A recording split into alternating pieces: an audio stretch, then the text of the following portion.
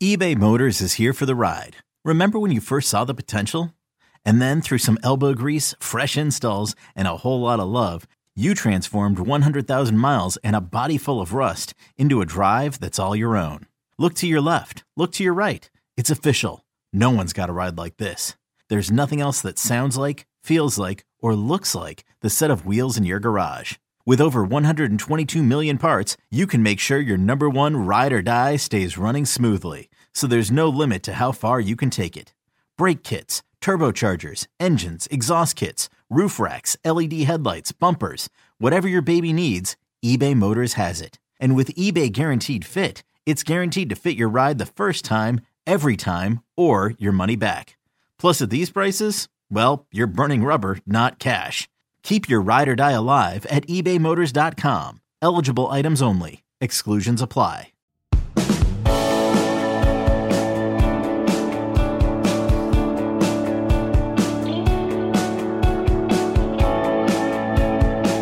Welcome in. Late Kick is live. It is Thursday, April 1st, the year of our Lord, 2021. It's no joke.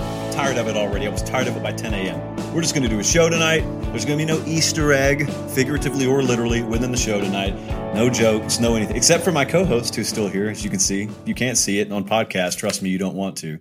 Our pal Sam Batesh, by the way, up in Stamford, just suggested that I put a smiley face on him. And if I would have found a Sharpie in plenty enough time today, I probably would have. But we've got a jam-packed show nonetheless tonight. And I want to mention something happened about an hour ago that happens once every, 4 or 5 months to me.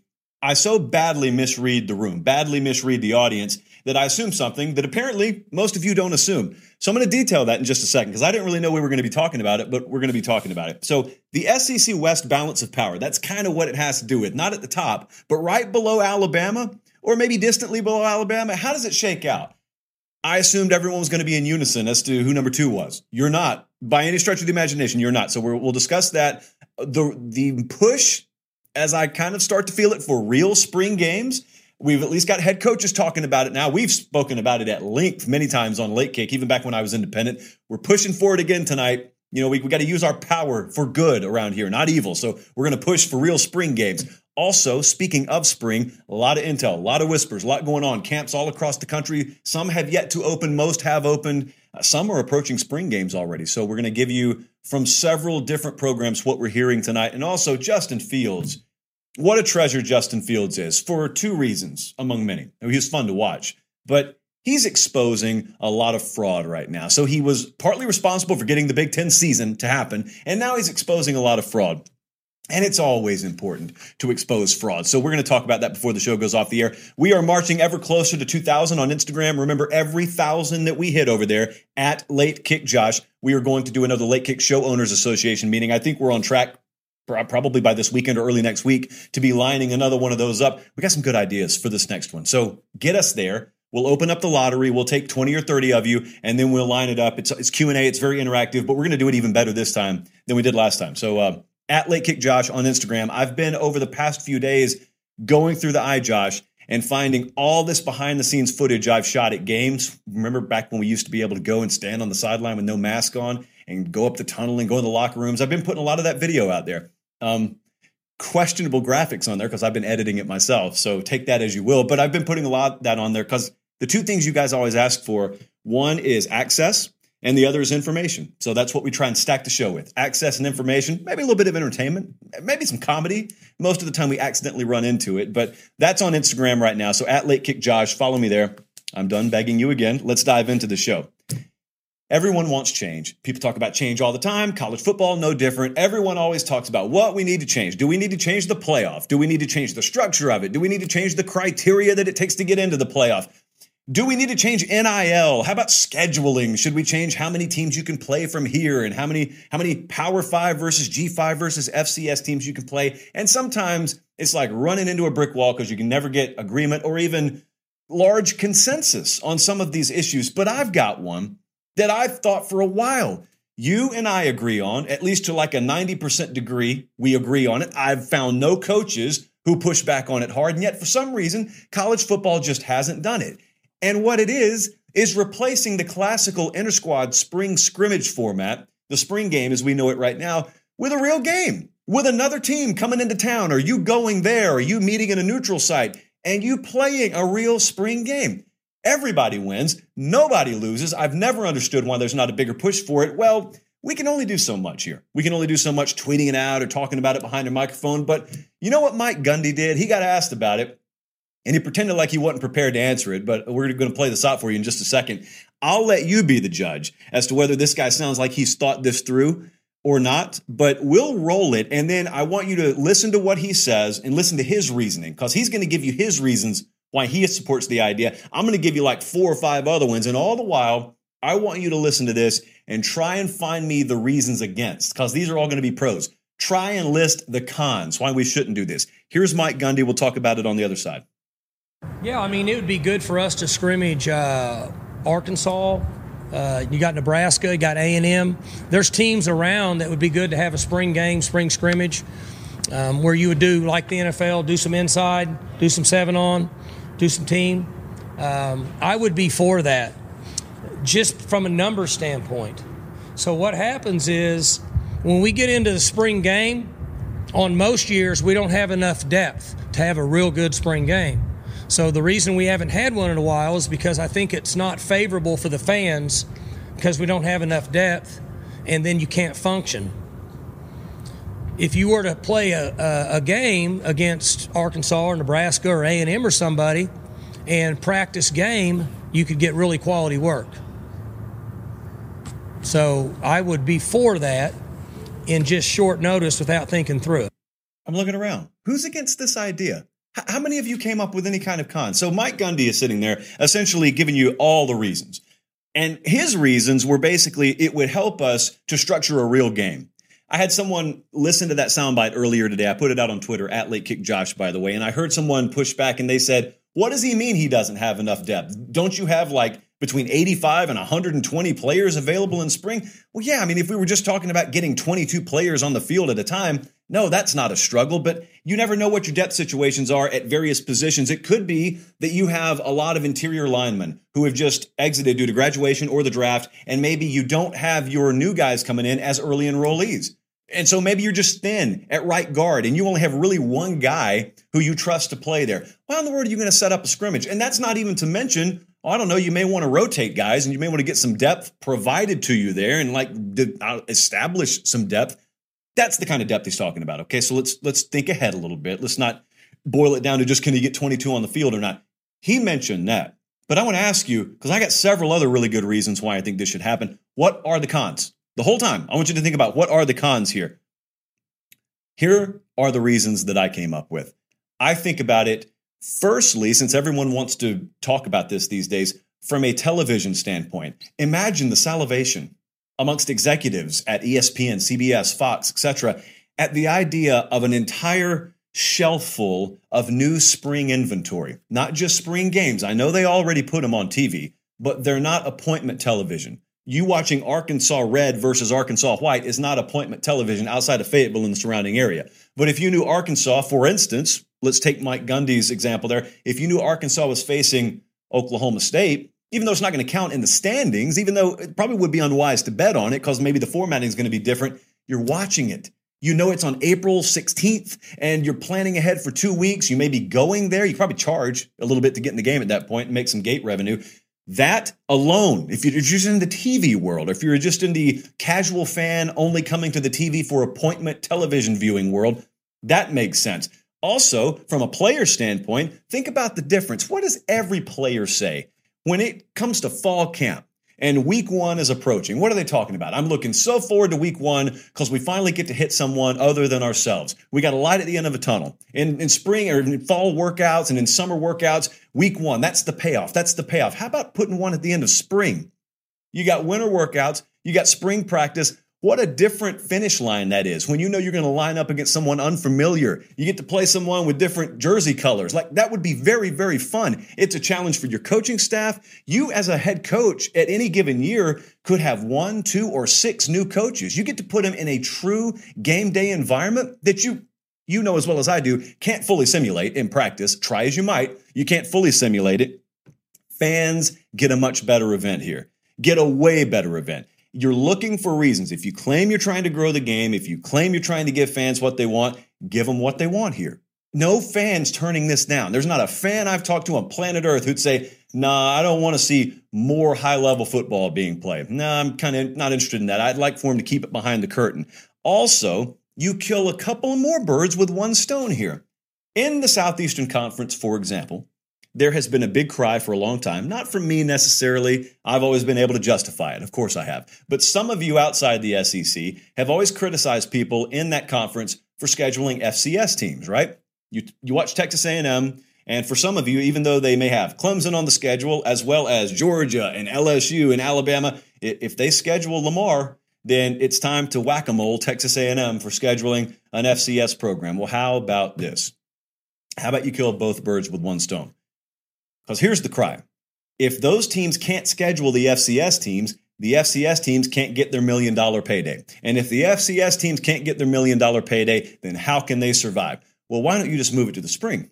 Why don't you move Texas A&M versus Lamar to April 18th on a random Saturday in the middle of spring? That's your spring game. You get a TV partner on board, ESPN, whoever it would be, SEC Network. They fit the bill. They pay the freight. Lamar's not going to have to pay their own dime to come there. They're going to cash a paycheck for coming there. A&M's got TV revenue as well as gate receipts to more than make up for it. And you get an experience. You get a tent pole event right there in the middle of spring. So you get the FCS payday, you get the exposure, you get the TV product, you also get the experience for your players. The FCS players get their experience, and then you don't have to put it on your fall schedule. So everyone's happy, right?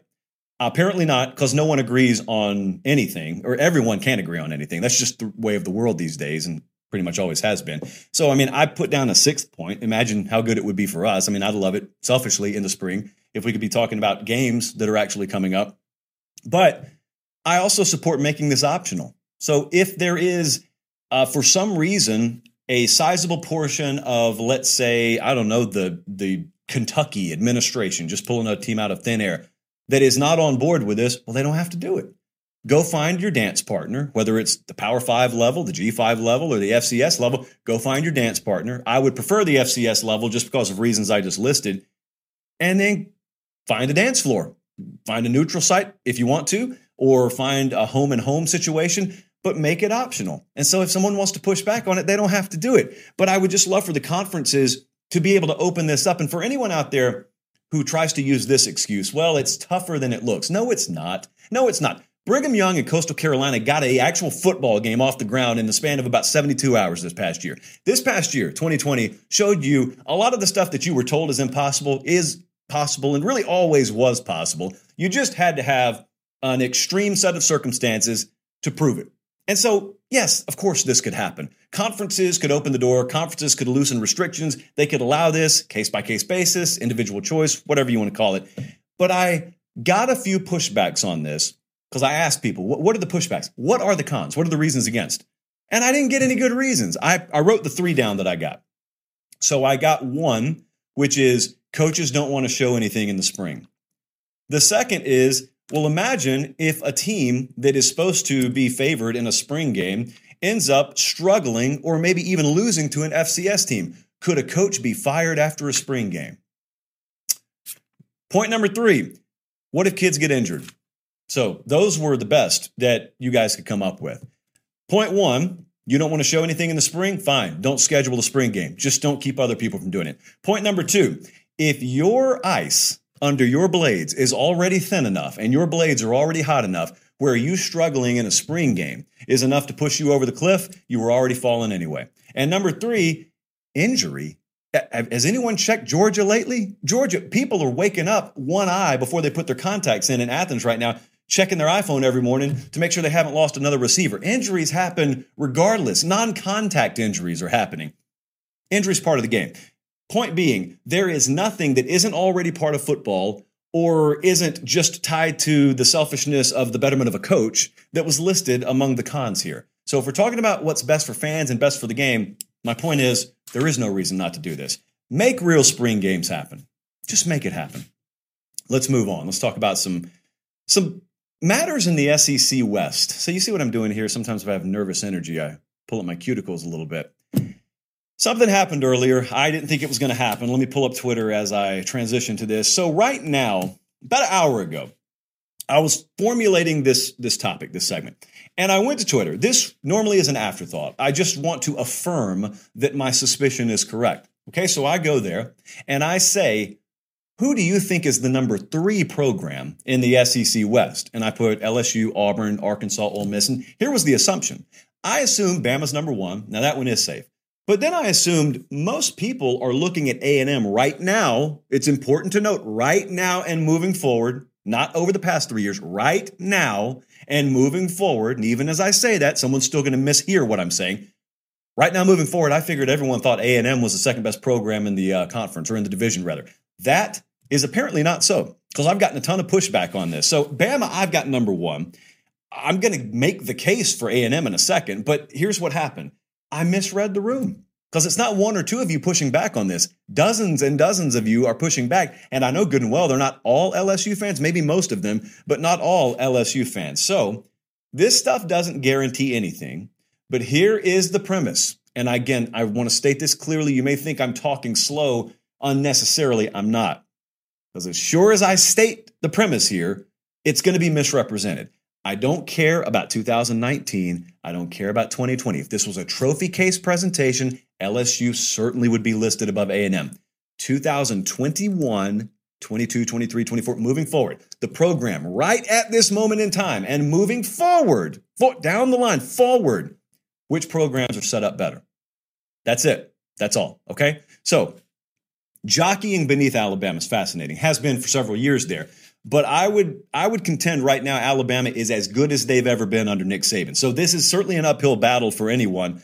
But the first thing I thought to do, I thought we were going to be building this entire segment on, if we were to look maybe 2 years down the road, well, this could be a knife fight. If I were to challenge you to think about 2023, how's this going to stack up in 2023? You could make the case Arkansas will be number 2. You can make the case Auburn, LSU, Texas A&M, Ole Miss. I guess someone could probably make a case for Mississippi State being number 2. That's down the road. That's what I thought we were going to be talking about. But now that I see there's so much pushback and so many people out there believe LSU is still the number 2 program in the West, I've asked for reasons. Like I've gotten some feedback. I think people are misunderstanding what I'm trying to say here. I'm not trying to say, well, 2019 must not have happened. Yeah, it happened, man. I was on the field. I just put footage of it up the other day. We play it all the time. I don't forget about 2019. I'm talking about moving forward. So to me, this is my opinion. Of course, it's my show. A&M's the clear number 2. This wasn't close for me. It wasn't particularly close. Could it change next year? Of course it could. Because this time, last year, I was saying this about LSU. I thought they were a clear number 2. So certainly this could change year to year. But right now, I don't get the argument. So here's my argument for A&M. You can go in the comment section if you want to and push back on this. They've taken the number 2 spot because of, first and foremost, stability. They've got stability. They've got proven leadership there. I don't have that at LSU right now. There's a lot of volatility at LSU. They've got stability at Texas A&M. There's a lot of volatility at LSU. So any of the other edges are really minute compared to that huge edge for Texas A&M, because recruiting, A&M has improved year over year. They're very comparable to LSU now. Roster is improving year over year. They're very comparable to LSU. That second point there, some would argue with, that's fine. We could debate who's got the better roster. That's fine. That's an adequate debate. But I keep on looking at this and I'm saying, where's the argument at? That stability goes a long way, guys. Understanding and having a proven commodity at head coach long term, that's a real thing to me. So that's why I put A&M at number 2. A lot of you push back on that, but 3, 4, 5 is where it gets muddy to me. Now I'll put LSU number 3. I don't have a problem with that. And then 4 and 5, we start really getting into the weeds of how much do we believe in Sam Pittman in Arkansas? Was the 2020 season just a small preview of things to come? Is the critical mass of buy-in and culture there, is it enough to overcome roster limitations relative to some of the other teams they play? That's really the more fun argument to me. But yeah, I'll put LSU as number 3. They could rectify everything this year. All these new hires could pay off, and we could look back at 2020, and I may end up saying about LSU's 2020 the same thing I'm saying right now, or at least I think, about Penn State's 2020. Maybe. The volatility down there worries me. That's all I'll say about that. So there is still a really good roster there, exceptional roster. There's still exceptional recruiting there. There are a lot of ways that LSU could erase everything and change what's coming out of my mouth. I got Arkansas at number 4. I put them above Auburn. I put them above Ole Miss. I got Arkansas at number 4 because I trust the culture there. I trust the stability there. But there's this entire over-the-cliff mentality about Arkansas. You don't find this at very many places.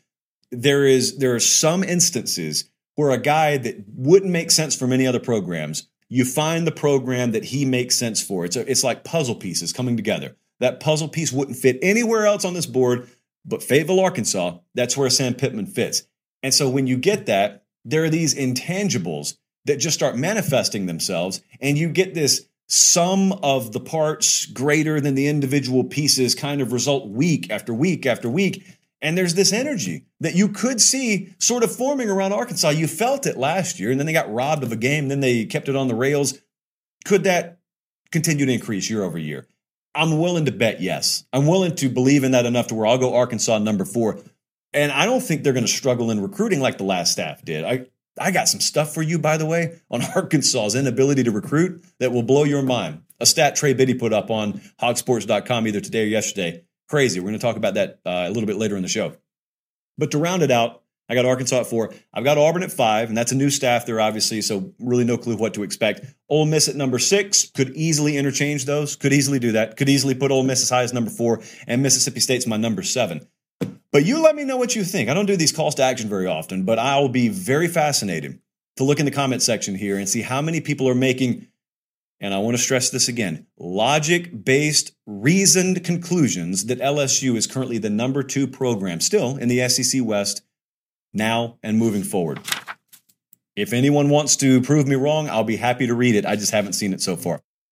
Introducing the Two-Way V4, where groundbreaking fuel cell technology meets fresh foam cushioning for the ultimate performance. With Fuel Cell, each step feels explosive, delivering unparalleled energy return. Paired with fresh foam, experience maximum comfort throughout the game. Its lightweight textile upper offers support and breathability without sacrificing agility. Whether you're hitting the clutch shot or locking down the opposition, the Two-Way V4 gives you the tools to play at a high level. Learn more and purchase the Two-Way for yourself at newbalance.com. This episode is brought to you by Progressive Insurance. Whether you love true crime or comedy, celebrity interviews or news, you call the shots on what's in your podcast queue. And guess what? Now you can call them on your auto insurance too with the Name Your Price tool from Progressive. It works just the way it sounds. You tell Progressive how much you want to pay for car insurance, and they'll show you coverage options that fit your budget. Get your quote today at Progressive.com to join the over 28 million drivers who trust Progressive. Progressive Casualty Insurance Company and Affiliates. Price and coverage match limited by state law. How about some spring intel and whispers? We got a lot of them, so I had to narrow it down tonight. Let's waste no time.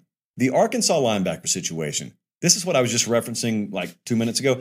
Fascinating stuff. So, Trey Biddy over on hogsports.com, who does a really, really good YouTube product in his own right, by the way, he put something up that I had to read like 3 times to make sure I had read it correctly. He was talking about Arkansas's linebacker situation. They got a lot of young linebackers they're really hoping pan out. Like Tanner Morgan's done really good for him. Bumper Pool's done really good for him. But now they really need a next wave come through because they really need depth. And then he put this stat up. And it's kind of subjective, but it's real. Like he's right about this.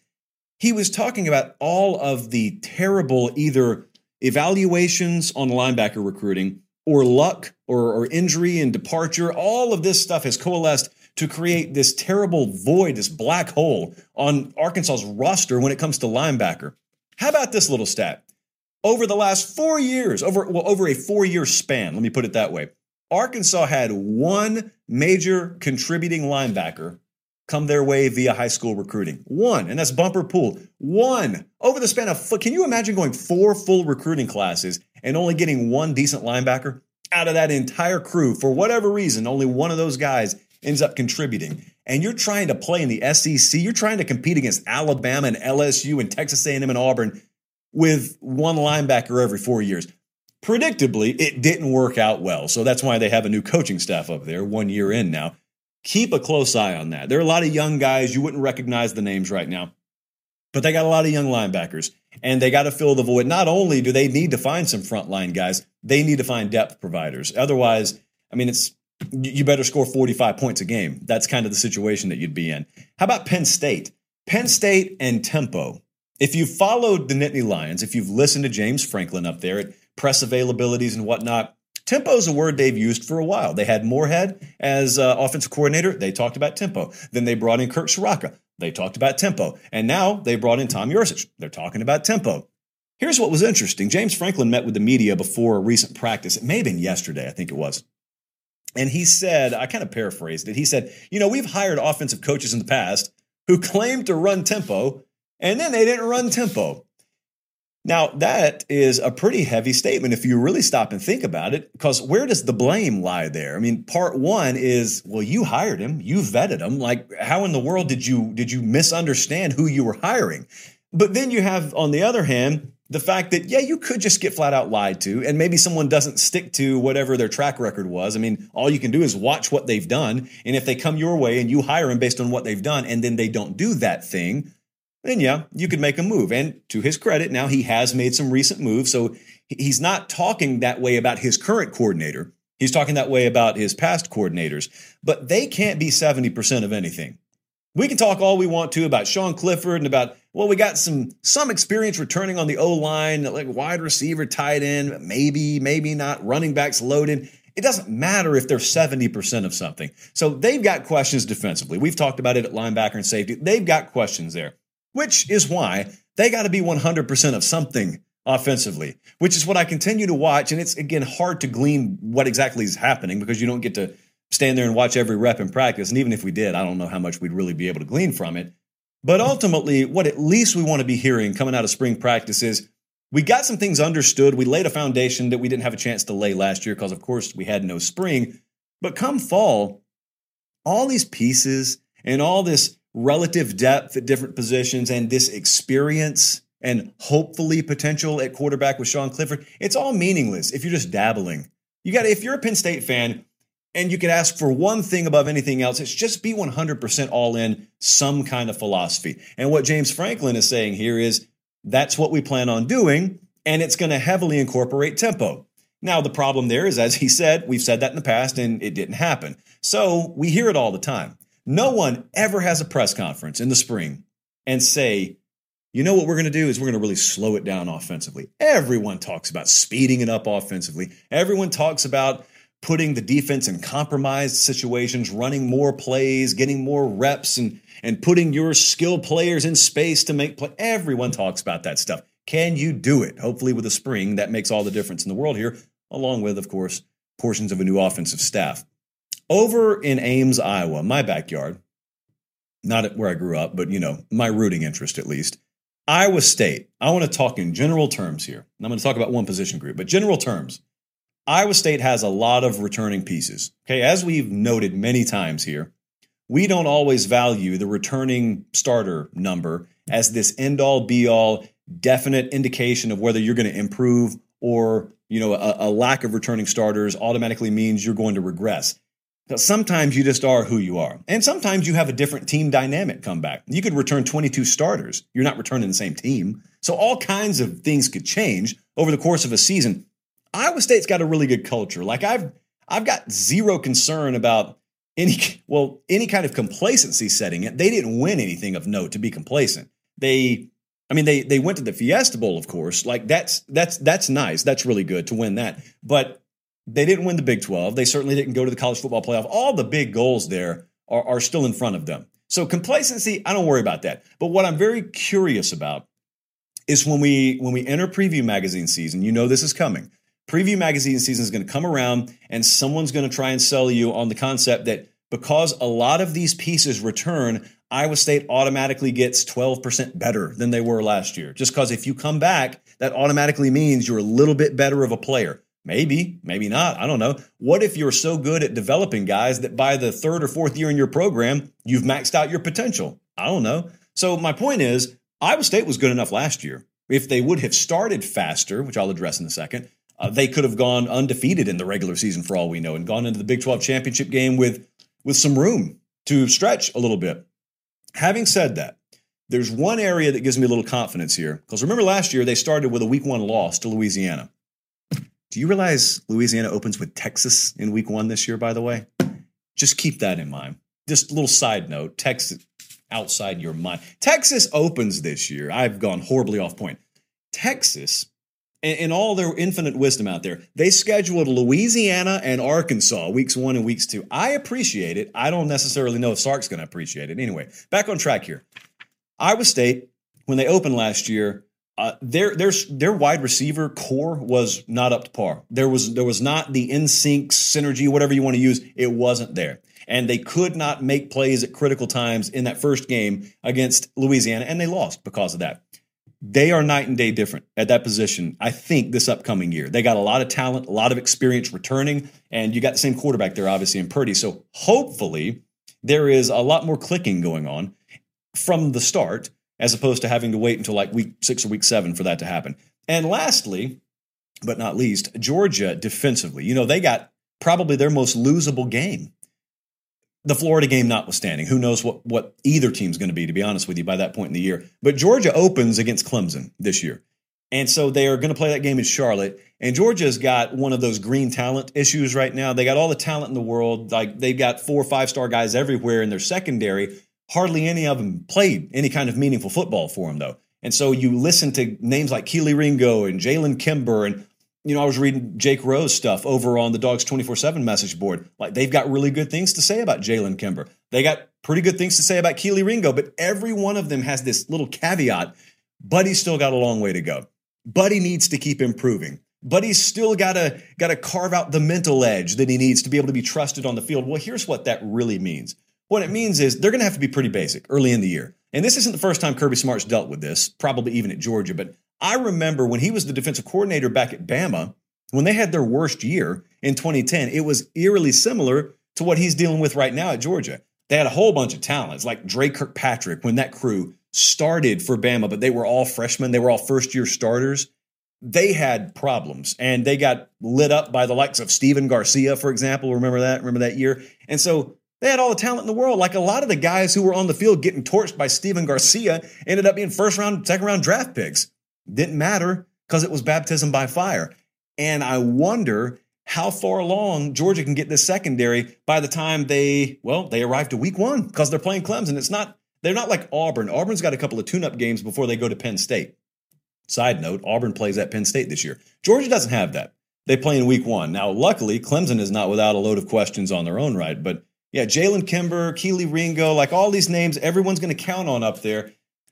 It's great if we're talking about projecting week 6 and week 7. Week 1, I don't know. And to be honest with you, I don't think that coaching staff is going to have any kind of firm grasp on what to expect.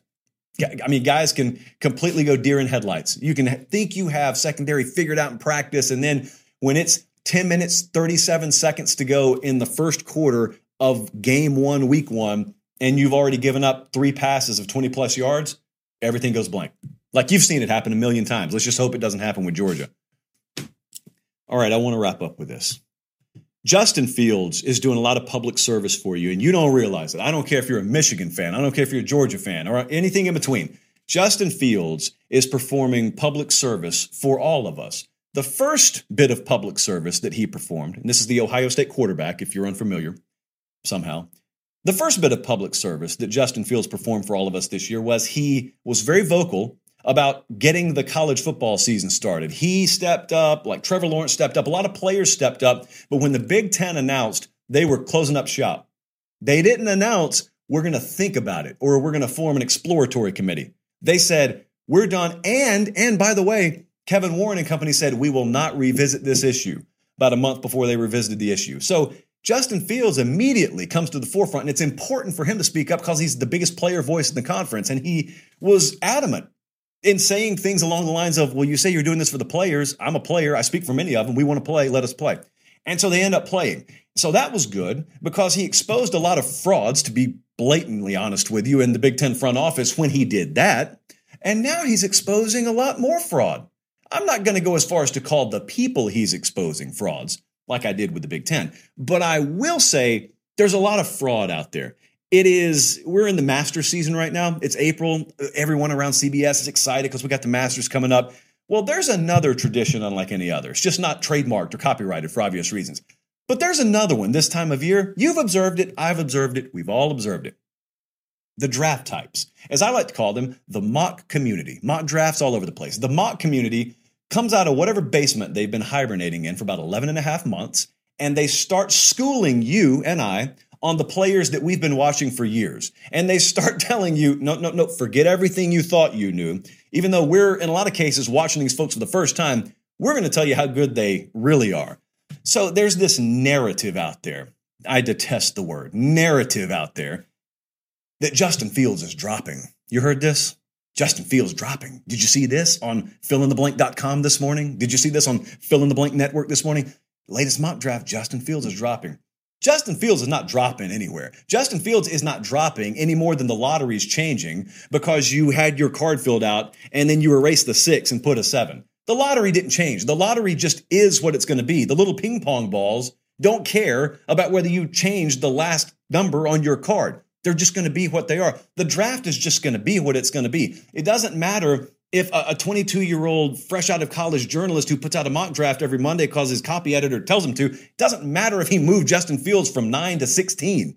It's independent of what's actually going to happen. Justin Fields isn't dropping. It's just there's this little cottage industry of creating this stuff around this time of year.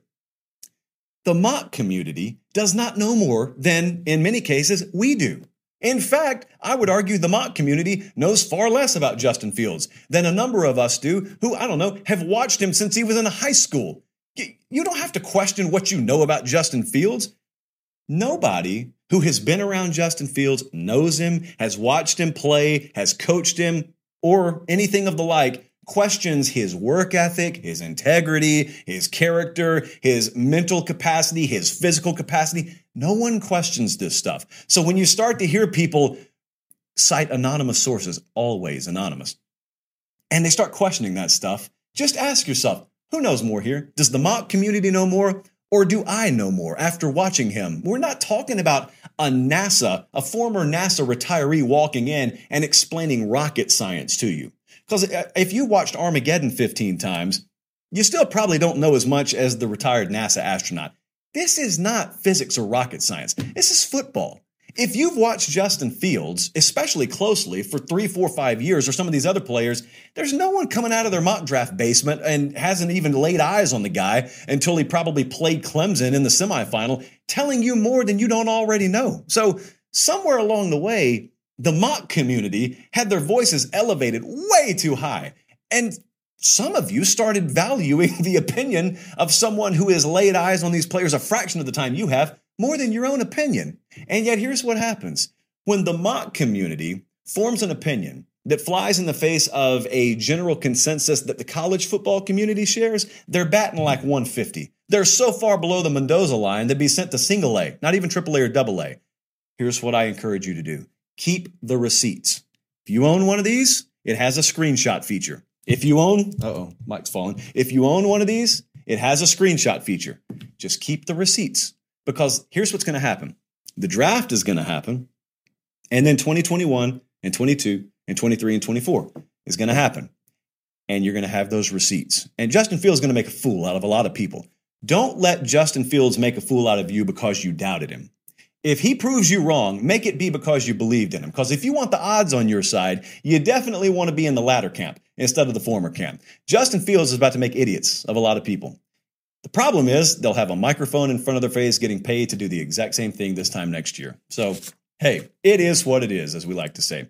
Thank you so much for watching. Quick programming note, we will not be here on Easter. That is our trademark holiday. That is our tentpole holiday, the most important one of the year that we celebrate here on Late Kick. So we will not have a Sunday show. We're going to make up for it, though. We're going to have a Tuesday show. And then, as far as I know, Colin, I think we're going to be back on schedule. So normalcy is coming. Don't worry. Normalcy is coming. At Late Kick Josh on Instagram, probably about to put some more stuff up on there tonight because I got like tons of videos that I just want to unload, but I'm gonna morphine drip them on there for obvious reasons. So for Director Emeritus Colin, Jesse and company up in Connecticut, I'm Josh Pate. Have a great start to your weekend. Enjoy your Easter weekend, and God bless.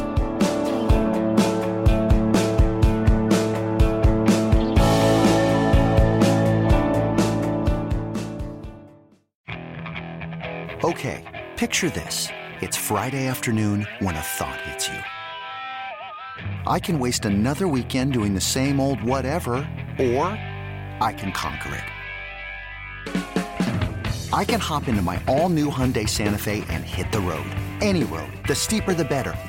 Because my all-new Santa Fe is available with H-Track all-wheel drive, so I can hit the trail without a worry in the world. Heck, with 3 rows and best-in-class rear cargo space, I can pack the whole family in with all our gear. We've got available dual wireless charging for our phones, so we'll never lose touch with civilization, and we won't lose touch with the primordial power of Mother Earth. So which is it? Waste the weekend or do something a little more epic? And conquer it in the all-new Hyundai Santa Fe. Visit HyundaiUSA.com or call 562-314-4603 for more details. Hyundai, there's joy in every journey.